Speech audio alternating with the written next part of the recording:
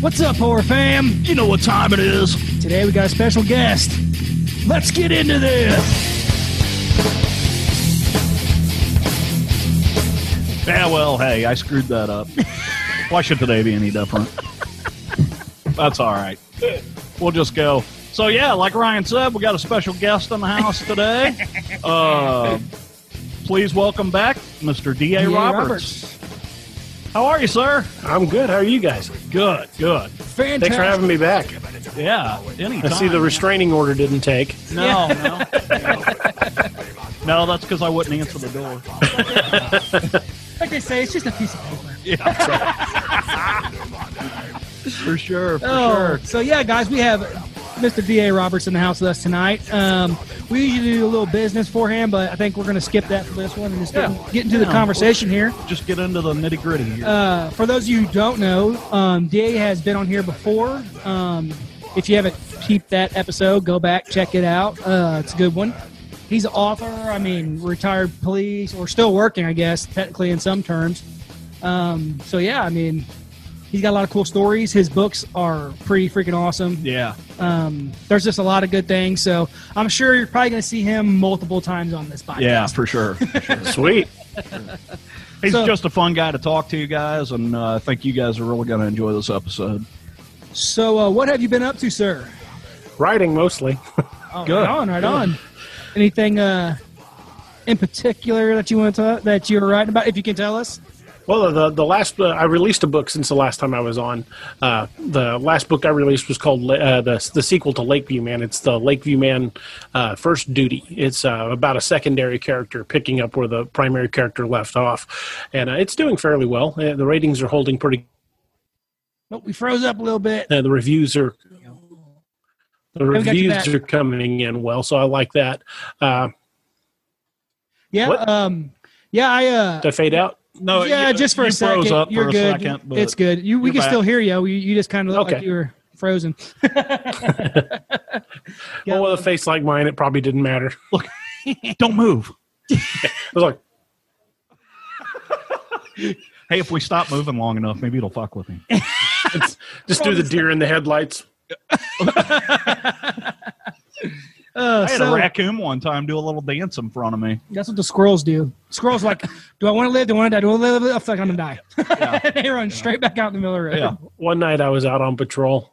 This has been a couple years back. And I was driving around. It was like 2 o'clock in the morning. There's nothing going on. So I pull over and just park at the side of the road, figure I'll knock out a report and sit there and just watch a couple of the main intersections. And I look over, and on a side street just a little ways away, there's a cat eating something dead in the road, a piece of roadkill. It might have been a squirrel. I didn't identify. And this cat's just going to town, chewing on it. And I'm watching because it's really like the only thing going on. So I'm just watching this cat eat this piece of roadkill, and I see movement behind the cat. So I look, and I'm thinking about lighting it up with a spotlight. And I'm like, no, that'll scare it off. And I see this huge raccoon come out, and it's like sneaking up real slow, and the cat's eating. It's not paying any attention. And all of a sudden, that raccoon just jumped on that cat and kicked the living hell out of it. Took the roadkill and ran off. I wished I'd been filming it. I was laughing so hard. It was like Animal World gone wild. It was awesome. Yeah. Hell yeah. Raccoons can fight, and they're dirty fighters. Trust me, I know. Yeah. We were trying to catch a cat, and I accidentally caught a raccoon in a live trap, and oh my God. I'd like to never got that thing out of there. You got to watch those guys because they basically have hands. Oh, they can undo latches and figure shit out. They're smart. I kept trying to unlatch the cage to let it out, and every time I'd reach to unlatch it, that son of a bitch would lunge at me and bite the cage. Yeah, they're vicious, dude. Oh, God. They are. And then I'm like, okay, what do I do when I get this thing open? Because it's going to come out of this cage and come right at me. And not be happy. This is Sparta. Luckily, when he came out of the cage, he immediately made a 90-degree turn and went down the hill. Yeah, so I was like, whoo. They want to get away more than anything. They don't like being they don't like human contact, put it that way. Yeah. That's why you rig up like a little pulley where you can pull the string from 30 feet away and it raises the cage. Yeah, like they do with bears. You just stand by with an air rifle in case he comes your way. We had a customer one time. He had a live trap and he caught a skunk in it. Yeah. So what do? You take a blanket out and you throw it over the top of the trap so it doesn't spray you. Well, this dumbass picks up the trap and puts it in the back of his car. Oh. I bet he never got that smell out of the car. Well, no, we were working on the car the next day, and it was horrid. Had the whole shop stunk up. Oh my Oh, it was god! nasty. Why would you? Hey, and it's wildlife with the Horror Chronicles. Anyways, yeah, let's get into some cool stuff here. So we were kind of talking a little bit before, and you were saying you're a horror movie connoisseur.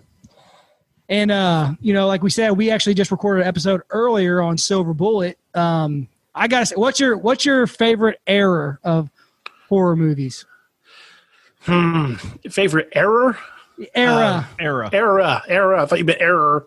I was like thinking, what have they screwed up? You know, like the biggest screw up in a movie. Yeah, there's a bunch of them. Twilight.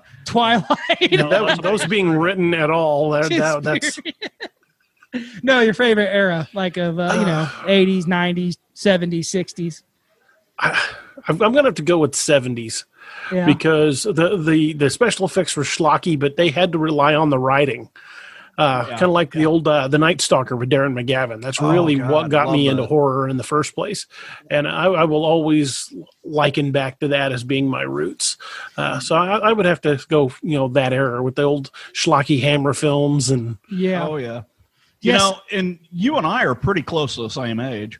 And, how old are you? Yeah, I'm pretty sure. How old are you? Huh? I can't say how old I am. Well, I'm 50. Well, I'm 49. 78. So there we go. So we're really close. Yeah. I feel like I'm 78 some days. But yeah, I'm with you there, man. I'm really big into the 80s slasher craze. Mm-hmm. But, I grew up on all those old, well, honestly, I grew up on a lot of 50s and 60s horror. Oh, those were because great. that's what they were showing on TV. In the mid 80s, from like 1984 to about 1988, I ran the movie projector for the theater in the town I grew up in. Worked in the Star Theater. It's gone. They tore it down now. It was an old landmark. But I ran the projector and ran concessions at that movie theater for years. So I saw a lot of movies, like first run movies from the projector booth, like Christine. Hell yeah! Nightmare on Elm Street when that came out. I actually got to ran Christine. That would be a cool job. I wish. It was fun. I wish I didn't make any money at it, but it was fun. Right. Well, yeah, and that's what I was going to say. Well, yeah, the cool jobs you don't really make money at. See, that's what I was going to say because, I moved out of my parents' house when I was like 14, and I had a full-time job, and I did all this. So, I had a job because I really need the money. But so, I would have loved to have worked in a theater. I had friends. Cool. Lucky for me, I had friends when I was younger who did work in a theater. So he doesn't have friends anymore, though. Yes, pissed them all off. That's right. You've been in a relationship for 20 years. You don't have friends. But no. Preaching to the choir. I had friends that worked in a theater, so they got me in, to see movies, and then we would be able to get cool posters, some of the movie posters and things that were there. So that was cool. But I would have loved to actually work there, like you said, like you did, And it was a lot of fun. Yeah, I'd imagine.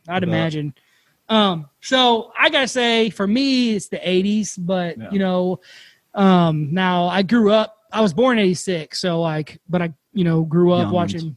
Well, but it's kind of like you said. You watched the '50s and '60s movies. Right.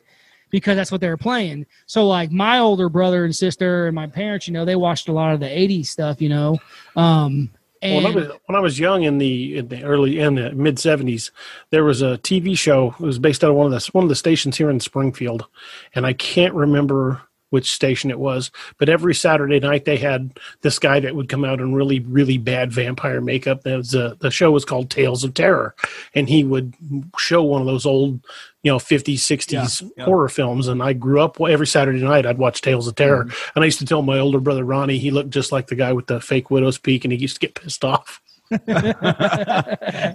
Yeah. And I grew up in St. Louis, and in St. Louis every Saturday night, we had what was called Saturday Night Shockers. And they would show Tales from the Dark Side and the Twilight Zone, and then they'd always play a scary movie, late at night. And so, I grew up on stuff like you can see my poster back here, House on Haunted Hills. Oh yeah, great movies. And that's the kind of stuff you used to catch on those Black Sunday and, all those old Vincent Price and Boris Karloff movies. And, of course, I was big into the Universal Monsters and stuff like that, But where I really fell in love with horror, it was funny. You mentioned The Night Stalker a while ago, and Ryan and I were talking, and I finally figured out what got me into horror. My mom used to watch The Night Stalker, and I remember she was watching one when I was a little kid, and it had a zombie in it. And I remember the zombie episode. That was a great. Yeah. Sew its mouth together. Yes, exactly. You had to fill it up with salt and sew it together.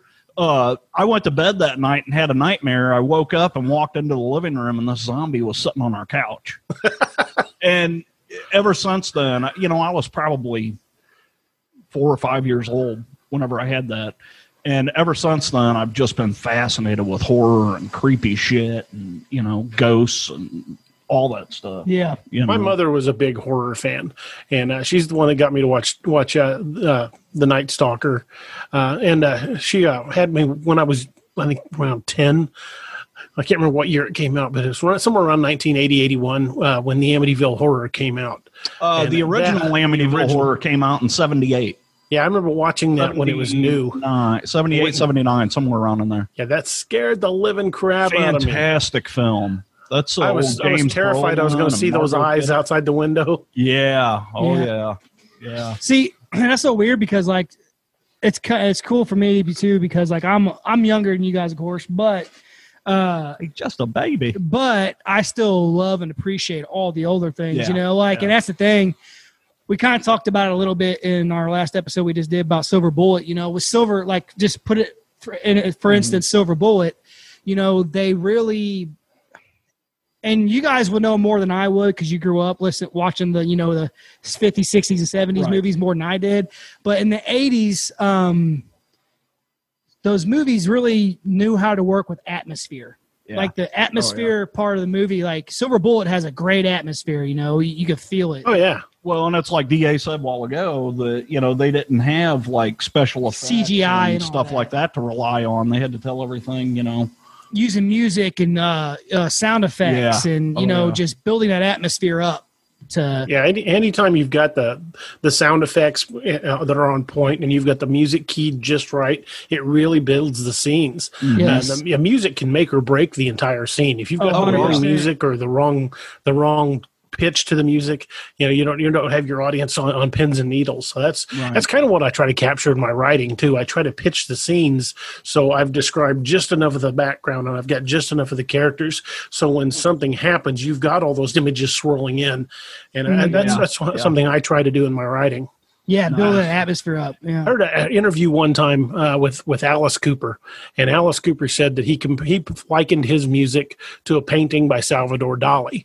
He said, "I want people to hear my music and look at it like they would a Salvador Dali picture." He said they'd look at it one time and then they have to go back. He says because you'd walk away saying, I think I saw this, I know I saw that, but I've got to go see it again just to be sure. Yeah. He says that shotgun rock and roll theory, that philosophy that he put into his music is what I try to put into my writing. That's cool. That's awesome, man. And that's the thing too, like you drawing people in, perfect example too of one of our favorites and probably one of yours, Halloween, the original. Oh, great film. So that part whenever she's walking across, the street from babysitting going to check on her friends, she's walking across the street, that all you see the wind blowing. Mm-hmm. You just get that feeling, what I'm saying? You can feel the chill in the air. The music kicks in. I mean, I love that stuff, dude. When they build that up like that, and it's so weird to me. I don't know. Maybe you might have an answer for this, but like I talked to JT about it too. We talk about it quite often. But it's weird how something like this can bring people together. Yeah. Oh yeah. But it also makes you feel good. You know what I'm saying? It makes you feel good inside, like that nostalgia, or just it's kind of like I said, everyone likes to be scared. Exactly. So to speak. I just find that even if you don't want to be scared, you still like to be scared. Yeah, it's so interesting to me. I don't know. I've always wondered if there's like if there's a reason for that, you know. Well, the literature purists always look down on horror writers like we're just not really part of the club, you know. But horror is a vital genre. I mean, people love to be scared, just like you were saying, and they love stories that make them feel like the world is not quite right. But at the end, you've got to give them that feeling that the evil has been overcome, at least for now. Because if the evil wins, they don't really enjoy that as much. Right. Yeah. So you try to balance that feeling of fear with the feeling of elation of success. Yeah. And that's a thin wire to walk. Oh yeah. Oh yeah. See, that's like, well, with Halloween. Yeah. Yeah. You know, they go right back. Part 2 goes right into, you know, where part 1 ended. You know, it's funny. You talk about the literary greats, you know, looking down on horror writers and stuff. We just did a really good episode about Harry Price and the Borley Rectory. And one of the things that I ran across was there used to be a club called the Ghost Club. Charles Dickens was one of the founding members of that club. Really? And what they did is that it was a bunch of guys that would get together and they would talk about ghost stories and different kind of creepy paranormal stuff. Yep. That's awesome. Yeah. It's pretty cool stuff. That's another thing that's cool about doing what we do. You know, we kind of like with, you know, police officers, we have to investigate things. So we go in and we start looking at the history of things, and you've learned some stuff like, holy crap, like he said, with like the whole Ghost Club thing, you know. Right. So that kind of blew my mind because you know, you wouldn't think of Charles Dick. Well, I don't know. I guess you kind of would, you know, if you look at A Christmas Carol. Yeah. You know, I guess you can see him, you know, being into ghosts and stuff like that. Well, go ahead. No, go ahead, buddy. I read a while back that back before Stephen King was injured, because, you know, remember when he got hit by that he was walking on the road, a driver hit him, almost killed him. Yeah. His writing actually changed quite a bit after that. Yep. But before that happened, when he was still up in Mobile every year in his hometown in Maine, on Halloween, he would have a big festival on the grounds of his house, like have a bonfire, and people would come from all over town, and he would sit and tell ghost stories. And I told my wife, if I was ever successful enough in my writing where I could do something like that, that's something I would love to do on Halloween. You know, set it up, get local sponsors, you know, have somebody come in, you know, to do vending and stuff like that, and just sit and tell ghost stories over the fire. And I just think that would be the best. You know, give the kids trick or treat, have candy, have plenty of candy, but just have a place where people could go and experience that horror all together. See, and that's a big projector set up with a movie. And that's so funny because that's kind of what we do at our house every year. That's awesome. Halloween. You know, it's funny. I've got several books that are geared towards kids, you know, and that was always my goal, was to be able to sit outside by the bonfire and read these kids' ghost stories as they come by for trick or treating. Now awesome. I just let my yard do it. You know, we completely creep out the whole, you know, front of the house and all down the driveway. Basically, when people come to my house to trick or treat, my driveway is probably, I don't know, an eighth of a mile, maybe not quite that long, but they actually have to drive through a cemetery to get to my house. Nice. It's a cemetery I put out there. Yeah. But, you know, I've got skeletons and coffins and tombstones all over the place.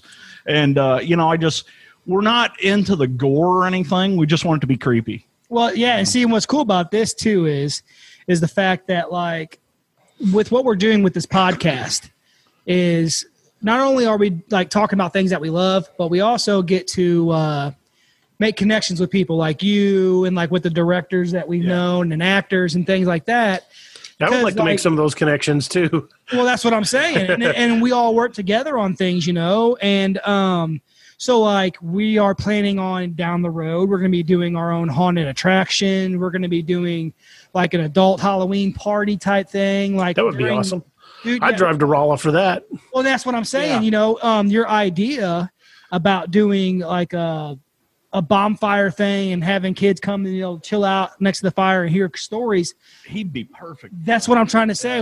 There's things we can all do together and make an awesome, you know, just a good time for everyone, you know. That would be fantastic. I'm down. that's my plans for, you know. Yeah, we actually, whenever Ryan got here, I asked him if Bradley was coming. Bradley is one of the other guys that does the show with us. Mm-hmm. He has a mud park up in Bell, Missouri. Mm-hmm. And every year in the month of October, he does what he calls a haunted trail ride. And basically, he has actors out there, and you ride your side-by-side through the woods, and you got people jumping out at you, you know. He has talked to Ryan and I both about us taking that over next year. Well, that'd be fantastic.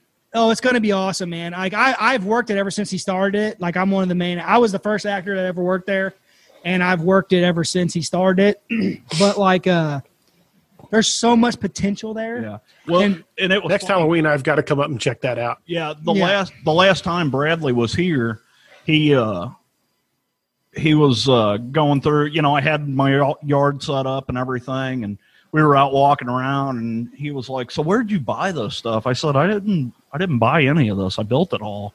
And he was like, "Holy shit, dude." He goes, "I need your mind doing this stuff." Because that's what I like to do. Anybody can go and buy something, you know, but I want to build it and make it my own. And I need to get with you then, because once the big C is finally gone and we can start doing conventions again, I'd like to pick your brain to help me design the booth setup for my books when I go to conventions. Oh, for sure. Generally, I've got a 10 by 10 square. Sometimes it's 10 by 20, depending on how big a booth they give me. But I need a 10 by 10 square that stands out. Yeah. See, and that's the whole thing. Like, we can't wait for conventions to start. Yeah. You know, and then like we all go to conventions together. We can help each other out doing things. And that's my whole point is like, there's no reason why people shouldn't be working together on things. Right. You know exactly. what I mean? You know, it's not us against you or him against us or any of that stuff. It's like, hey, we're all in this for the same love of horror. And see, and I plan, I mean, I'm just going to say it down. It's going to be years in the making, of course, but I'm going to eventually start my own show, like convention wise. Start our own convention down the road. It's going to be a few years, 5-6 years probably, but I'm going to do that eventually. Ooh, the Mid-Missouri Frightmare. You know what I'm saying? Well, eventually we're going to get to all that.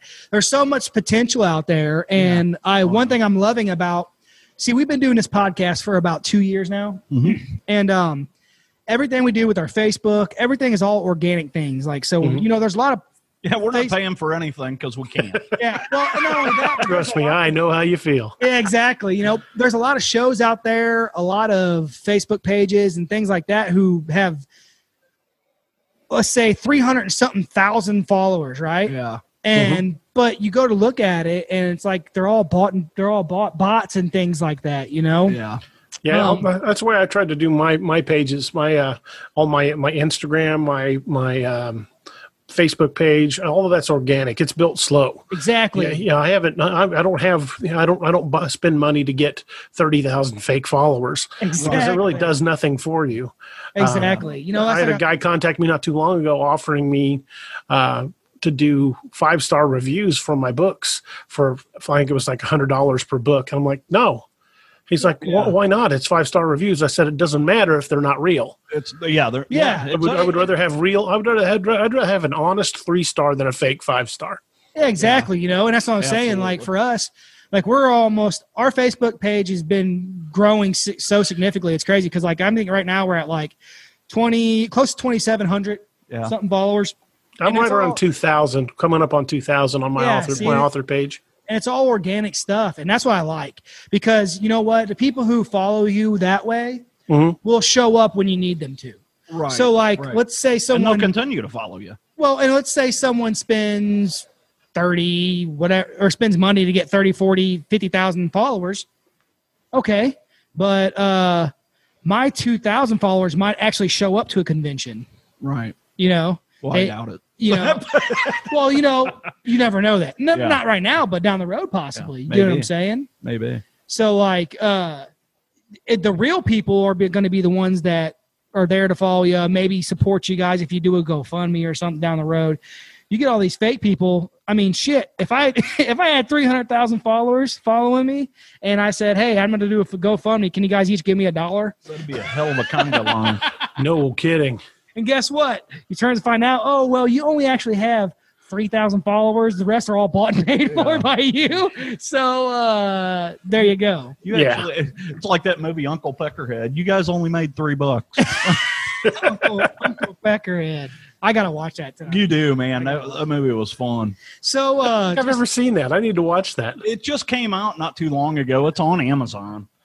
Well, I'll definitely have to watch it then. Yeah, it's Uncle Peckerhead. It's who's in it? A bunch of nobodies. It's a newer movie. It's a B grade horror. Basically, the gist of the movie is there's a small independent rock and roll band that wants to go out on tour, and their van gets repossessed, so they end up finding this old dude with this van. Don't say no more. And he takes them on tour, That sounds pretty dang funny. Well, it's a horror movie, so there's a twist. There is a twist to it. Kind of like Tucker and Dale versus Evil. God, it's I love horror. that movie. It's horror, but it's hilarious. Funny. Tucker and Dale is one of my favorite. That is a great movie. My wife and I were watching movies. I found it on Amazon Prime. I want to say it was called American Bigfoot. Or maybe just Bigfoot. We were looking for she lets me pick cryptid movies to watch once in a while, as long as I watch stuff she wants to watch, because I watch these movies like on cryptids just as research for my own work to see what they're doing, what kind of things that they've done with the creature, so I know I'm in the right ballpark. We were looking for one that we thought would be serious, and it turned out to be one of the funniest movies I've seen in a long time. The acting was so horrible; it was laughable. The movie just cracked me up. Have you seen Willow Creek? Yes, I watched that. Bobcat That's pretty Goldwyn. good, dude. Yeah, he's actually a hardcore Bigfoot horror fan enthusiast. Yeah, well, he's a horror fan, but he's a Bigfoot enthusiast. That was a good movie, and the behaviors that they were using are documented behaviors. The tree knocks, the stalking. Oh, dude, he's a big time enthusiast. I don't think I've seen that. Willow Creek, you got to see it. Yeah, it's on Amazon Prime. If you get a chance to watch Willow Creek, watch it. I'll have to check that out. Willow Creek, Bobcat Goldwyn. The thing about it is you never really get a look at them creatures. Yep, it's one of those where it relies on the atmosphere and what's happening to really amp the attention level up, and it does it very well. Nice. But you never really get a good look at the creatures. You just get shadows and movement, and that's enough to scare the crap out of you. I watched it. I watched it. Got to check that out. I watched an interview with him on Joe Rogan. He was talking about it, about the movie and how he went to these towns. He actually went to these towns and talked to all of these people who have reported it. Mm-hmm. And things like that, and he actually did. In-depth research on this stuff. Wow. It's pretty cool, man. Cool. It's interesting, especially when you know the background and the work that went into making the movie. Yeah. Absolutely. So, speaking on all this stuff, we got some questions for you that kind of basic questions. We ask to start conversations. So, paranormal ghosts. Do you believe in ghosts? Yes. Okay. Have you ever seen anything? My wife and I, a few years back, actually this would have been about 2011, we lived in a house over on the other side of town, and it was a newer house.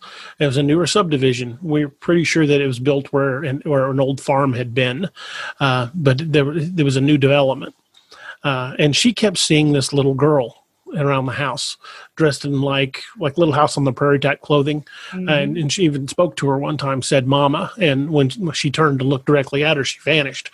Well, my wife's always been able to be more attuned to things like that. Mm-hmm. Psychically, I guess you could say, psychologically, whatever. I'm kind of a brick. I don't really notice stuff like that.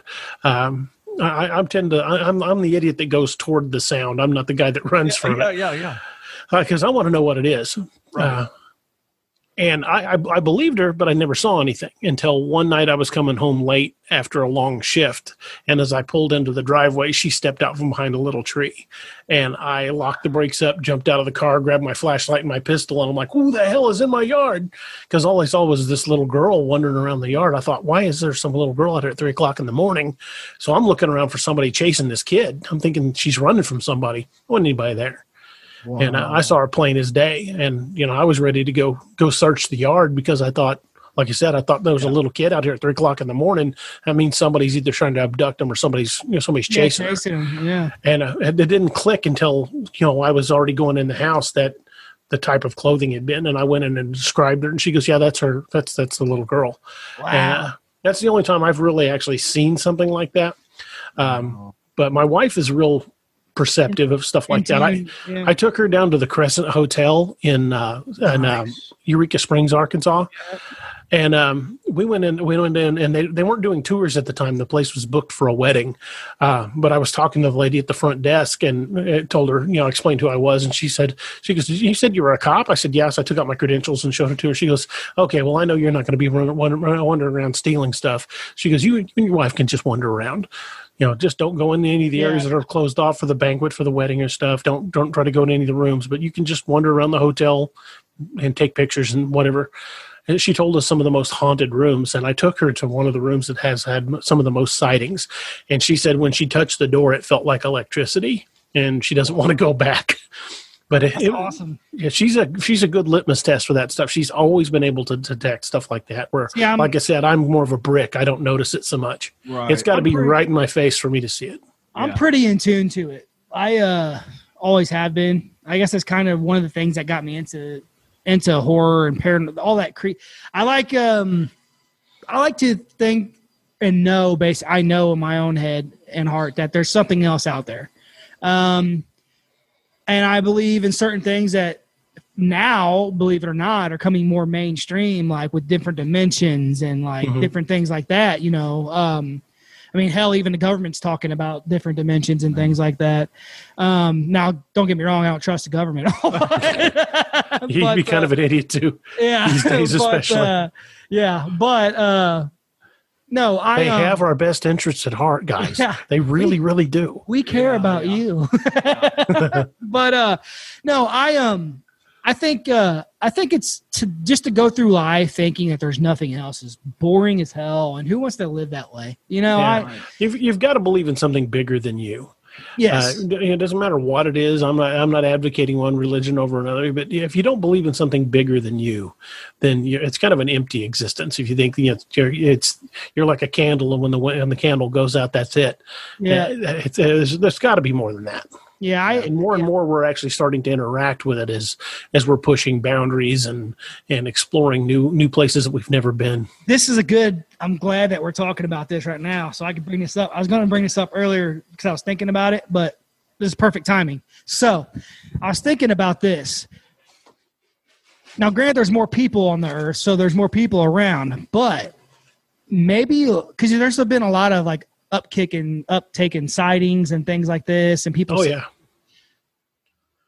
with the internet, there's probably a river of ectoplasm underneath the city. Yeah. Well, what I was going to say is with the internet, with all the electricity and all the satellites and all the towers, everything just feeding off energy. There's more electromagnetic energy being released into the air than ever before. There's just so much energy out there that now. Also, if you look at not only like ghost sightings, but like cryptid sightings are on the rise. Mm-hmm. There've been more in the last decade, Bigfoot and other cryptid sightings than in many decades previous. Yeah. It's just I think a part of it is we're encroaching more into habitat, and another part of it is some of these creatures may be losing their fear of us. And that's not a good place to be. This goes to our conversation about Bigfoot being an interdimensional creature. Yeah. Which, I mean, I believe there's different dimensions. So anything is possible. Since Bigfoot has never actually been, scientifically proven to be there, nobody's ever brought that we know of that has ever been publicly released. Since it's never been scientifically documented, nobody can say for sure what it is. So you can't rule out anybody's theory. I personally, from my background in law enforcement, I lean toward the tangible evidence, what I can see, what I can detect, what I can feel. So I'm leaning toward just an undiscovered animal. Yeah. But I will never say, when someone says, "Oh, maybe it comes from another dimension," or aliens brought it here. Whenever somebody says out like that, I'm not going to go, "Oh, you're just crazy," because the whole thing's crazy until we can prove it. Yeah. All right. Yeah, and see, that's the thing. Like, no one knows. No one really knows. No. Now there was a Gigantopithecus, which closest thing to what a Bigfoot would have been. Very similar, yeah. And like I think we talked about this last time you were on. About like how the Native Americans all had Bigfoot. Oh yeah, in their things. They all have different names though. There's dozens and dozens of different names.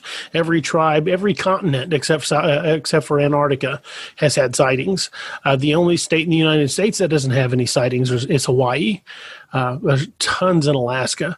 In fact, the area they refer to as the Alaskan Triangle has more people, experienced hunters and backpackers, going missing than any other place on the planet. Yeah. I mean, there are thousands of people who've gone missing in the Alaskan wilderness, and no trace was ever found. Yeah, and I'm not saying it's all Bigfoot. I'm not saying but there's tons of grizzly bears and there's dangerous animals out there. And we all know from being in the Ozarks that if an animal goes down in the woods, give it a few days for the coyotes and other scavengers to find it, and you're not going to find any pieces. Yeah. You might find a little bit of hair, maybe a bone if you're lucky, but you're not going to find much. It's going to get torn apart and scattered pretty fast. Mm-hmm. So. If a person, got killed out in the middle of the woods, it wouldn't take long for the scavengers to get rid of the evidence. However, get rid of that. What's killing them? Yeah, pig farm. I was gonna say you get the farm. Pigs will eat up a body real quick. Yeah, pig farm. Sinkhole. But you got a question? You got one on your head? No. I mean, we're just going to talk about all kinds of stuff. So now we've went down the ghost path. What about aliens? Considering how vast the universe is, we would have to be incredibly arrogant to believe we're the only life in this universe. I mean, beyond arrogance. It's like if you walked out into the middle of the woods by yourself, couldn't find another person, and suddenly decided, I'm the only person on this planet because you can't see anybody else. Right. It's incredibly arrogant to think. It's like back when they were discovering other countries, like when Europeans came here, there were already people here. Right. So they didn't really discover it. We're like, oh, we found your living room. And we claimed it in the name of Spain. It was already here. People already knew about it. Yeah. But there's got to be other life in other planets. But here, the thing is if there is intelligent life and they can travel across the stars, we've got to be the Arkansas of the universe. They probably lock their doors when they go by us. Roll the windows up, make sure the kids seat belted in. Don't get too close to Earth. They're people crazy. Say that, and it's like people are always like, "Well, if you believe in aliens, then do you think that they've come here?" And I'm like, maybe they have. Maybe I think they're here. But if they have come here, why? Why would they come here? I mean, unless they want something we have. Think about it like this. Popeyes fried chicken. Popeyes chicken sandwich. Well, think about it like this. Only place you ever had one of those? Oh, yeah, they're fantastic. Is it the best thing on the freaking planet? I wouldn't shoot somebody in line over it. It's a chicken sandwich. But people were brawling over those things when they were really popular. And I'll have one. Oh, if you guys got a Popeyes up there? No. Next time you're down the Springfield Way, get one. It's a fantastic chicken sandwich. Not worth robbing a store or shooting somebody over, but it's a good chicken sandwich. Well, like I said, we will be getting to Springfield once all this bull crap is over. I'm kind of afraid to get one. But it's not gonna change your life. It didn't grow my hair back. It's a pretty good chicken sandwich. But yeah, speaking of aliens, I mean, I'm gonna steal this from Rogan again. Joe Rogan talk about it, but I kind of believe him. Everyone thinks that we are the shittiest. We're the ass end of everything, but maybe we're not. Maybe we're not the ass end of everything. Maybe we're a pretty interesting. See, if you look at it kind of like, I'm not very religious, but if you look at it from a religious view too, even with angels and humans were always more, loved and more, they always had certain things that angels didn't have, like the will, the power to free will, free will, all that stuff. It's a great song, by the way. But maybe we're not just this shitty being that's in the middle of nowhere. Because think about it: when someone comes to visit Springfield, why the hell you want to come to Springfield for? You live there. It's like, why the hell would you come to Springfield? certain people find things interesting, you know? Well, because we live in Rolla and there's nothing here. But see, you say that. You have the miniature Stonehenge. Yeah. You're right. We do. You say that, but people we've got an observatory. People still come here. You see what I'm saying? Just because where you live at, you may be there all the time and you're like, this sucks. But Raleigh used to have one of the best hobby shops in Southwest Missouri too. What was that? That was years ago when back in I want to say early 90s, I would drive to Rolla from Lebanon to go to the hobby shop there. It was just up from campus up toward the main street. Okay. I could take you to it, but I couldn't give you the directions. Yeah, I've only been here since, let's see, I moved down here in 2006. Oh, I've been here for a long time, 20 plus years. But I was going up there to buy Dungeons and Dragons stuff when you were in diapers. Yeah. Yeah, well, and that's the thing. But more, what I'm saying is, who knows? Like, just because to be honest with you, I think that there may be aliens among us. Could be. I don't believe in lizard people, but that live underneath the ground. But I do believe that there may be other beings from other planets here. Other dimensions. See, I'm a dimension guy though, so it's different for me. Because it's all dimensional with him. Well, I'm serious. That's the way it is. You're saying he has dementia? Yes. Yeah. I'm a dimensional guy. Putting the dementia in dimensional. What were we talking about? No, but yeah. Take your meds. Plastic bag. No, but people who necessarily believe that just their space and that's all there is a universe or whatever. I believe that there's multiple freaking dimensions and different universes. So like for every universe, there's an endless universe. Mm-hmm. It just keeps on going and going. Multiverse. The multiverse theory. Yeah. So it's just it's interesting to me, and I say, why the hell not? I mean, if you're going to just be that person who's like, nope, that's not real. Nope, that's not real. Nope. If we can figure out how to travel the multiverse, I want to go to the universe where I was born rich, like Bill Gates. Yeah, and just not an asshole. No, but yeah. I'm going to trade places with that guy. I just want his money. Yeah, exactly. That's it. He can go. But yeah, no, I feel you on that one. I just as far as aliens go, man, I've seen some things in my life. I've seen some things that I can't really explain. But some things can be explained. Certain lights you see, tests, military tests, things like that. Hell, I have problems explaining this podcast sometimes. No, you don't. People love us. They love us. It's pretty. I mean, the title is pretty prominent there. It explains it all right there. But if there is aliens, I just know that I haven't been probed. Not yet, anyway. I've been begging. The night is young. You have to make an appointment for that. Yeah. Sir, due to COVID, we're not probing this year. They're going to have tents set up. The only probe you're going to get is that COVID swab that goes to the back of your skull. I told him I'm only doing rectal. Yeah, but it's a much farther distance to the back of your sinuses from that way. Did I say 2? Better make it 3.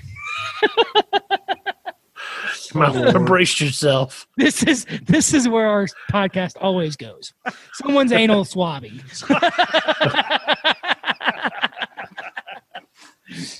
But no, I mean honestly though, I like making connections like this.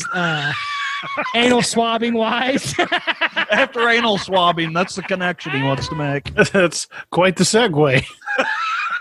That's how we do it. Speaking of rectal probes, it's nice to meet you. I tell you what, nothing better than a great connection than the anal swab. You know what I'm saying? How'd you guys? You can't laugh about that. What can you laugh about? You're always going to remember how we met. Oh, that's the guy who talked to me about anal swabbing. He's going to hit the M button and he's going to look at his wife and be like, what the fuck did I just get into? Honey, those weren't Mike and Ike's you gave me, were they? Is this the Make-A-Wish thing? No, but see, this is what I'm saying. When when we get together with people and stuff like this, it just ends up being a good conversation that we can all laugh about. Hell yeah. Forget about, those are the best. yeah, you forget about all the drama and the stupid stuff going on in the world. You know, Yeah, tomorrow we'll be thinking about this. I'm like, I wonder if DA's ever going to talk to us again. But you know, we say that, but He'll shit. send me a message after we get done. Can you cut out the middle half hour of that show? Matter of fact, can you guys just delete that and my number? Oh, We say Lord. that, but when we talk to those people from UK, we talk. Oh my to them God, for, they were worse than we were. We talked to them for 4 hours, That's awesome. and they were awesome, and it was cool because we had what 1, 2, 3. We have 4 people. Four Four people from over the UK, two directors and 2 actors, Awesome. and you should check out their movie actually called Hosts. there. You should check it out. That sounds familiar. HOSTS. That sounds HOS. familiar. It just came out. I heard something about that. It's really good. Yeah. But we talked to them. Is it and streaming or is it still in theaters? No, I mean, I think you can get to it on Amazon. I think so. Okay. I'm pretty sure.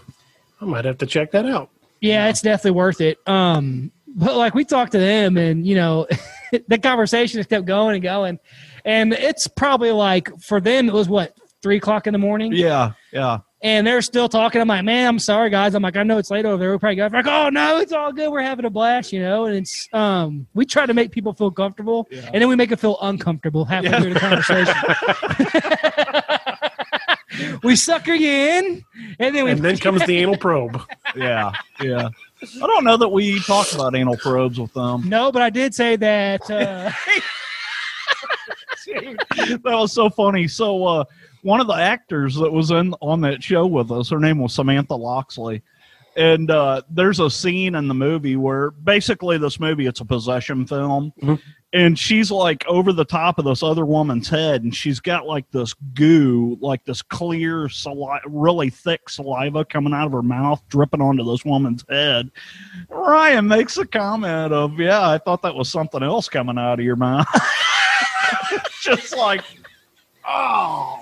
No, to be fair, they were Happy all- ending cost extra. Yeah, no shit. To be fair, they were all talking about it, like Yeah. stuff like they were talking about how they made it look like this and look and all this stuff. And then I have no filter, so it just pulls right As out you of my can tell. mouth. Yeah. And they all died laughing though, so Yeah. that was the good thing about it. And they still wanted to come on the show again. So But it was funny because I kept looking at her face thinking, oh God, she's going to come unglued. Does that movie come up when you search Two Girls, One Cup? No. Yeah. Yes. Ugh. Ugh. Sorry. I had that out of my mind for a minute, and You're now it's welcome. back. Oh yes. Oh God. Yes, yes. All right. Meanwhile, This is where our show goes every time. yeah.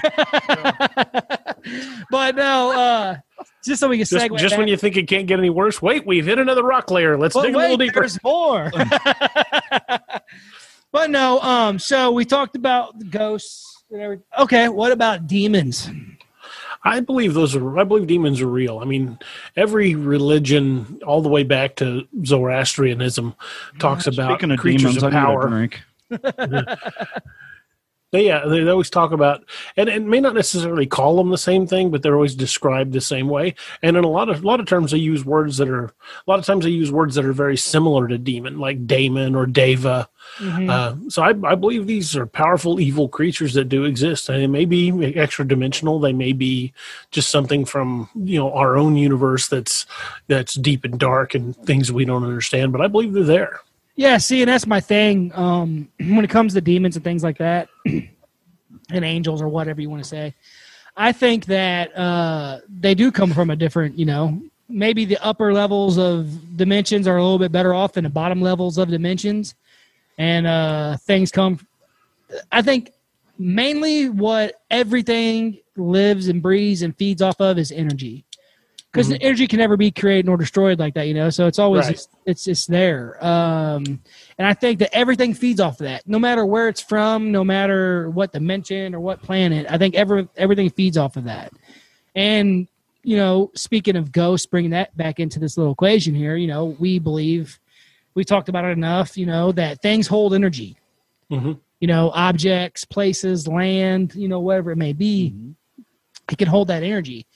And I think that other things feed off of it. That's the whole concept of, whenever your flashlight dies during something or your batteries go dead, it's, things like that. Are you guys familiar with the term uncanny valley? Yes. My son and I were just having a conversation about that. It's something primitive in our brain that makes us fear things that look almost human, not quite. That's why we, like the Slender Man scene in the background inspires such a horrified feeling in people. It's the uncanny valley, which was a chart, a description on a chart of where your psyche would change when certain things were seen. Like a pile of clothes in a chair in your bedroom is when the light on is a pile of clothes. But you flip the light off, it looks vaguely human, and you experience that fear. I think the uncanny valley plays a part in all of our lives, and I think that's why horror is such a universal concept, because we fear what's almost human but not quite. Yeah Things that might have preyed on us at one time. That's cool, man. That's pretty damn deep. Well, what you just said, things that preyed us on one time. That's why, you're not afraid of like I said, you're not afraid of being alone in the dark. You're afraid of not being alone in the dark. Right. You're afraid of what you see, what's there that you can't see. And they done a test like this too. Like they did, I can't remember the name of it, but it was with the laboratory mice. And what they would do is they would shock the feet of these mice every time they would feed them a certain thing. You know what I mean? Okay. So every time they would feed them this, they would put this little thing that would shock the bottom of their feet, right? Well, the offspring of these mice, they would go to feed them the same thing, not shock them, but they would still get that shock. Oh, I gotcha. So basically, let's say that a genetic memory. Yeah, that's why you learn. I mean, that's where you learn how to do shit. When you're born, you learn that you have. I mean, you breathe through your. Right. You breathe. You learn how to breathe. You already know certain things are there. But what he was saying, people are scared of certain things because that's what fucking was killing you back in the day. You weren't afraid of the dark because it's dark outside. You're afraid of the dark because you can't see that fucking lion getting ready to come in here and kill your family. Are you guys familiar with the book Them and Us by Danny Vendramini? I do know. I have not read the book, but I have heard about the book through podcasts. He basically took the old fossil records of not Cro-Magnon man, Neanderthal man, and how the scientists of the day, when they first discovered Neanderthal back in the 1800s, made it look almost human. Well, what he did is he did more of a forensic reconstruction from the skeletons, and what he came up with was horrifying. It very much fit the modern description of a Bigfoot. It was bigger than us. It had bigger eye sockets because it hunted at night. And his theory is that not only were they preying on humans, but we fought a war for survival against them for generations. Oh, well, okay. Damn it. I'm trying to think about that. There's a war. There's a battle of Bigfoot. What was it? Oh man, there was a war between Bigfoot and the Dogmen. I think yes, the dog soldiers, Dogmen. There's a name of it though. I just read about this, and then I listened to a podcast about it about a month ago. So it's leaving my head. But anyway, there was a battle between these Dogmen. Okay. I can't remember what was the native. Do you remember what Indians it was or Native Americans it was? There was a certain group. They were bigger. I can't think off the top of my head. I want to say it was somewhere down in Georgia. Yes. Yeah. Near Florida. I remember reading about it, but it's been a while. But there was these Native Americans were bigger, and they fought the Bigfoot. Huh. And they were called dog soldiers and dog men. And there was a big battle between them. It's a really cool story. If you got time, I know you're not huge into Bigfoot, so go ahead. I know you're. Hopefully, Bigfoot's not huge into me either. I'm sure DA knows. There's actually a whole romantic novel set about Bigfoot. There's a whole subgenre on it. Yes. People actually produce novels about that. What do they call them fucking weird people that dress up in fucking Furries? Furries, yeah. No, this is straight up. These novels are straight up about women falling in love with Bigfoot. And there's a similar one for dinosaurs as well. Wow, I did not know that one. Yeah. This is great. You can find some really weird shit on Some Amazon. of that T-Rection. Yeah, pretty much.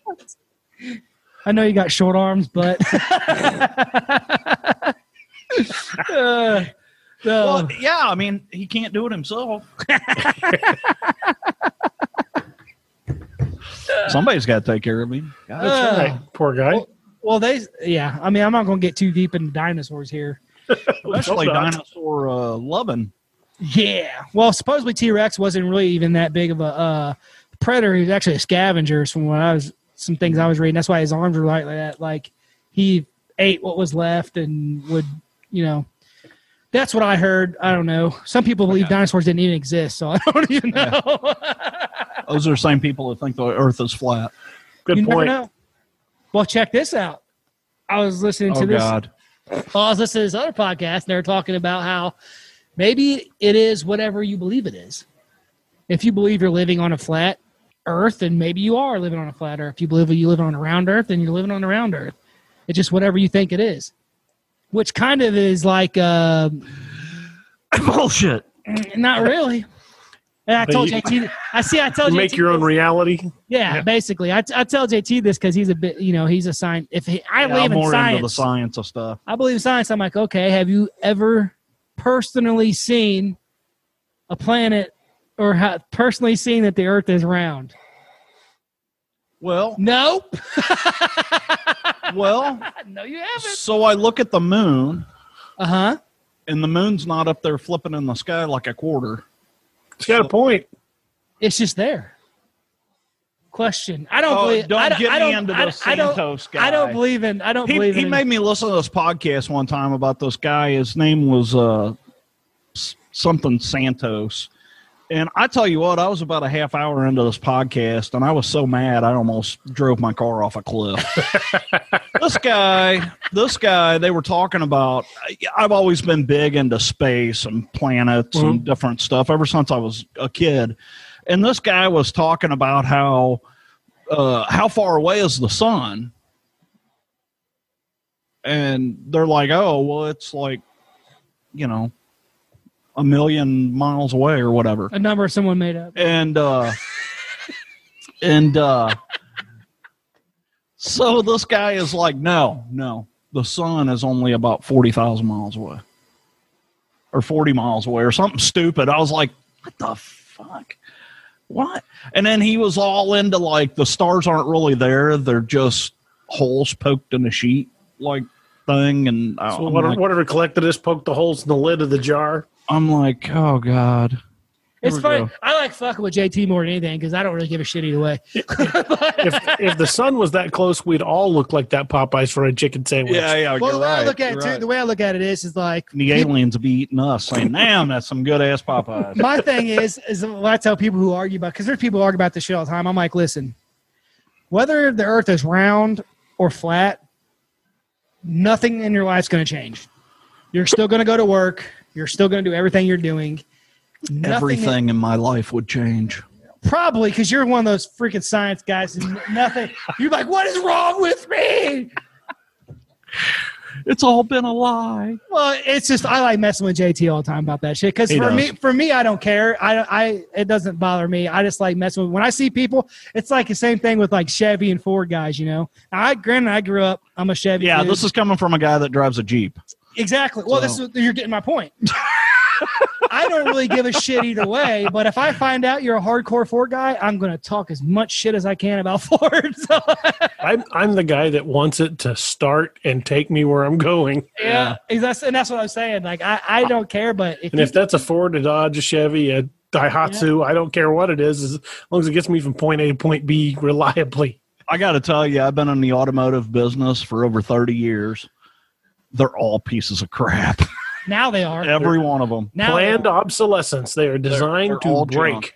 Yeah. Unless it's a Toyota. You get you a nice 80s Toyota, that son of a bitch will run for fucking ever. Ain't no joke. My buddy drove his, so 600,000 miles on it. Now he pulled in the driveway one day, and it fucking, he's like, all right, good job. Well, goddamn, if you drove me for 600,000 miles, I'd do the same thing. Oh, I'll put 600,000 miles on you, all right. I bet you would. Fucking 3 inches at a time. See, now you're Now you're complimenting me, huh? Oh God! Flattery will get you everywhere. Turn. Okay.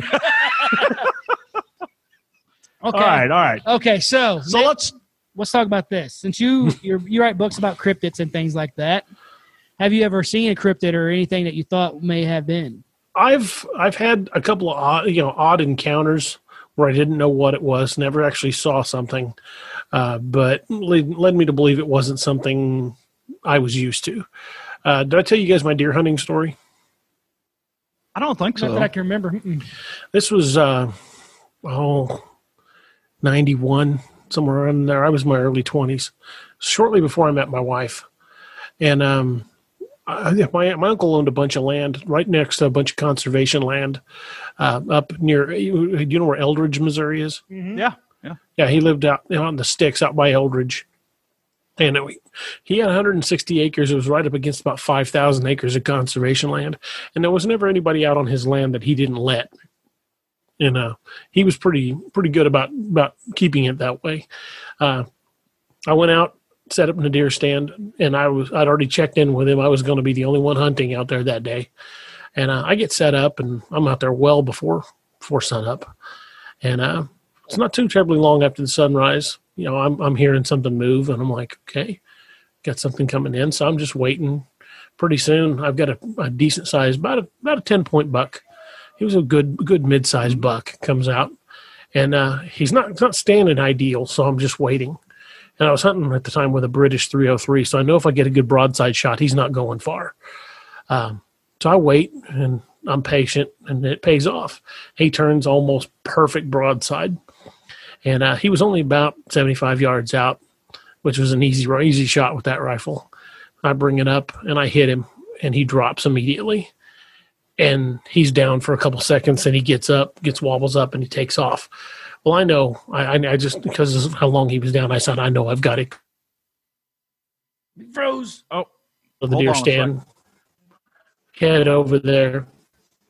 Okay, you're back. I think you're back. Hear me? You guys hear me? Gotcha. Okay, good. Kind of got a fuzzy there for a second. Yeah, you froze up a little bit. So I climbed down out of the deer stand, and I go over to where the deer fell. And I don't know if you guys are familiar with the term lung butter. Uh-huh. It's lung material. I saw lung butter on the ground. I knew I got him. And at this point, I know he's not going far. And I've got a thick blood trail to follow. So he heads off into the bushes, and he goes down about 30 yards from where I'm at, and then goes off into the trees and then drops down into a ravine. And it was a pretty decent little drop. I wasn't gonna just jump down because I probably would have broke my legs.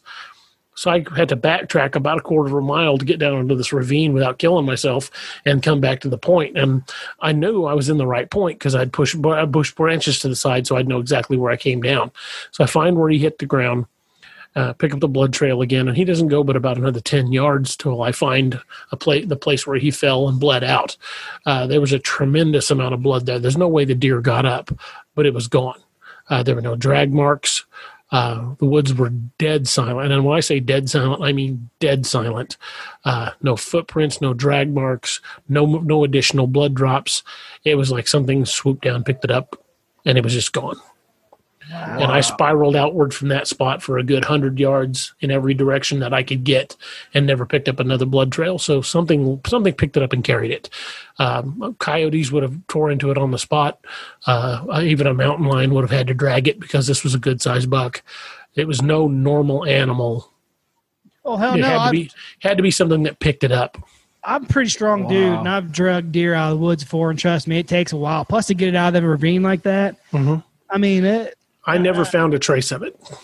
That's crazy. And another time in that same deer stand, I hunted that land a lot. I was out there one night and waiting to get set up, and it's about an hour and a half yet before the sun comes up, and the woods are alive. I can hear birds waking up, and in the distance I can hear turkey, and the woods are kind of alive. Well, I'm sitting there trying to be as quiet as I can. I'm sipping coffee out of my thermos, and I hear a squirrel bark behind me about 100 yards. And then everything just went dead silent. I mean, absolutely hear my heart beat in my chest, dead silent. And I just had the distinct feeling that I needed to get the hell out of there. Yeah. And I looked around. I didn't see anything. Nothing ever came close. But I scurried down out of that tree stand, got back to my truck, got the hell out of there. And it was one of the most eerie feelings I've ever had in the woods. Wow. I mean, I've had very few times that I've ever heard the woods go dead quiet, and that's terrifying. Oh yeah, yeah. I don't know if I don't think I've ever seen a cryptid, so to speak, or anything. Now I tell you, my wife, like, we both work for FedEx, so like we would deliver all over the country. I deliver in some freaking way out in the middle of nowhere places, And she said she got stuck one time. At the bottom of she was way out in the middle of nowhere, down around close to Potosi, out in the middle of nowhere in the sticks, And she's down in this ravine, and so she has no cell phone service. So she got to walk up top of the road to get service, which is always dangerous, especially out in them areas. You got mountain lions, things like that, bear possibly. But she said she was walking, and she walked up, called our people. They come and they'll get us. So she said she walked back down to get into the van, to sit in the van, just so she wasn't outside, But when she got down to the van, she said she heard this scream. Like, it was like a growlish scream. Like, she said, I've never heard anything like that in my life before, ever. Wow. And she's like, I don't know what it was. She's like, I know bobcats can sound pretty crazy. I mean, if you know anything about animals that are in the Ozarks, bobcats can make some crazy-ass sounds. Oh, yeah. Especially when they're fighting. So could have been possibly a bobcat maybe, but she said it was so loud that even the cattle that were out there, because it was a big open field, cattle out there were like took off running. Wow. That's a big predator then. Yeah. Cattle don't normally run from a bobcat. They'll circle up around the calves, but they won't generally run from a bobcat because it's not big enough to take one of them down. See, mountain lions have a pretty or cougars, I mean, whatever you want to call them, they have a pretty distinctive sound. She said this was loud, though. Like, loud. And it echoed. Crazy. And I was like, holy shit, dude. That'd be crazy. Hell yeah. I mean, I can tell you this, and this is a true story. It happened to me a long, long time ago. We were camping. We camped out all the fucking time. We camped out for weeks on end. So we had this little spot we had built up where we camped all the time. We even put like strings around it, with the cans, the rocks in it, the rattle, all that stuff. We had it all set up for us. We had it. We built it. Now, granted, we were all probably 12 to 14, somewhere in there. We all ranged age.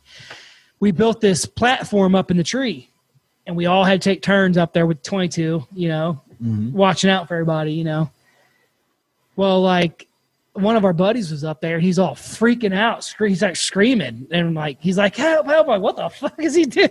So we take off running over there, and he's like, something was scratching at the tree. Something was scratching, trying to get at the tree. And I'm like, huh? So we get the flashlights, and we're like looking around the tree, and there were some claw marks on the tree. I don't know what the fuck this was. This really happened. I could bring on 3 other guys who've seen the same thing. How high were the claw marks? I'd say about chest high.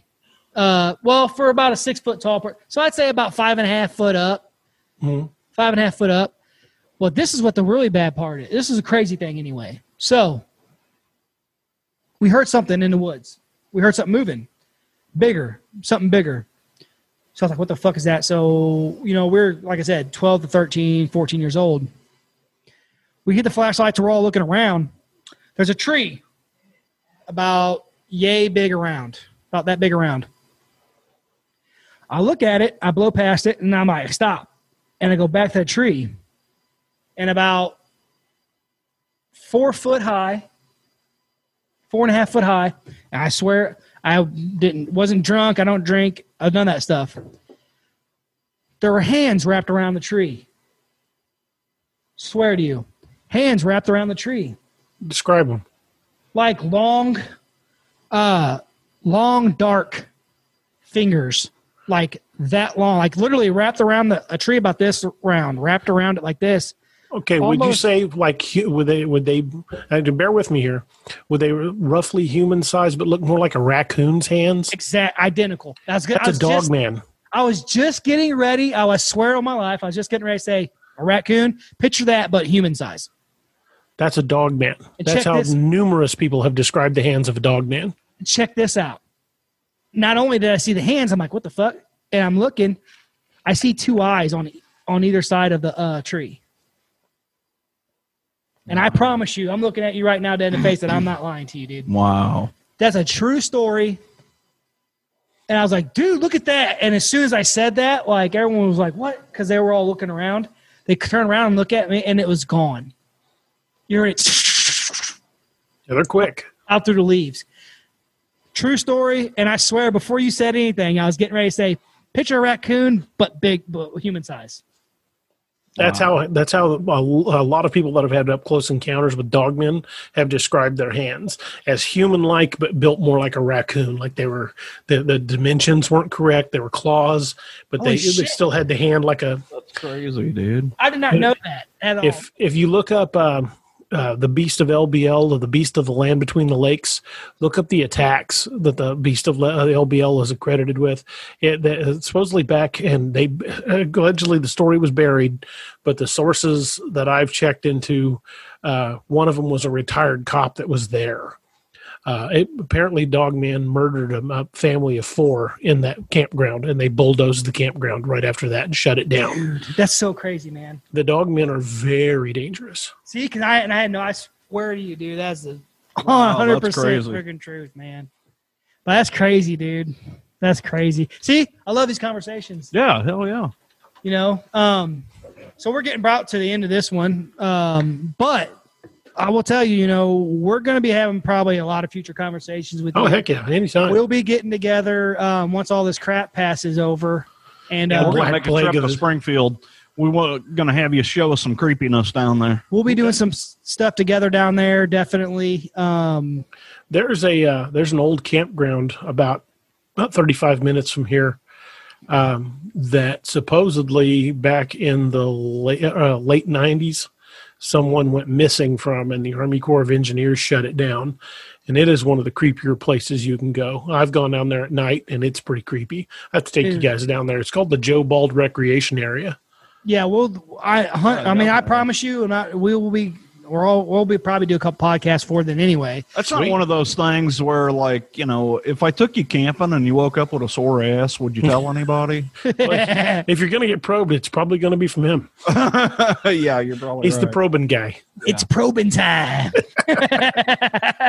But no, we definitely will be, of course, getting back in touch. It's always fun talking to you. And once all this stuff gets over with, we're going to be doing a lot of collaborating things like, JT can help you out with your book deals thing and setting that up. One good possibility for the for doing a podcast, if you wanted to film something live, is someplace I've always wanted to go.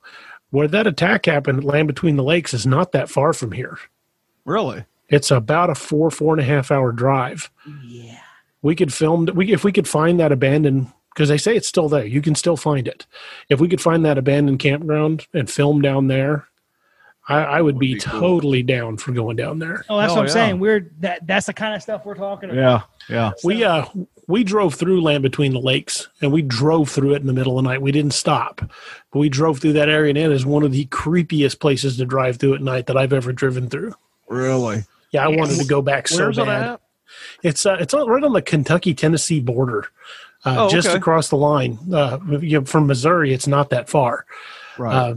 From right where you guys are at, you can probably go straight across. But look up the Beast of LBL or the Beast of Land Between the Lakes, and it'll show you right where it's at. Nice. Yeah, dude, that's all. Yeah, see, we're definitely gonna be setting some things up. We keep in contact with you pretty much, so we'll be setting some things up and having some more conversations and doing some cool video things. As long as you don't care about being on video, we like to. I don't mind a bit. We're gonna be doing videos and we're gonna be doing all kinds of cool shit. So. Sounds like a plan to me. Hell yeah, man. Well, right on. Hey, DA, it was awesome talking to you. It's always a pleasure as usual, man. We should do a show just on Dogmen. Oh, 100%. Yeah, we can set that definitely. up. Well, after this, we'll shoot some emails back and forth, and we'll set up a weekend to do it. Yeah. But why don't you let everybody know where they can find you and all that good stuff? You can check out all my books at www.daroberts.net. All of my books are currently available from Amazon. I'd list all the books, but there's like 19 of them, so it would take me a minute. But I've got multiple series out. I write sci-fi and primarily horror. But if you like cryptid horror or zombies, check out my work at www.daroberts.net. Awesome, Definitely. man. Awesome, brother. All right, guys, that's it for us tonight. We love you guys. And as always, until next time, Keep it creepy. yeah, that's awesome, man.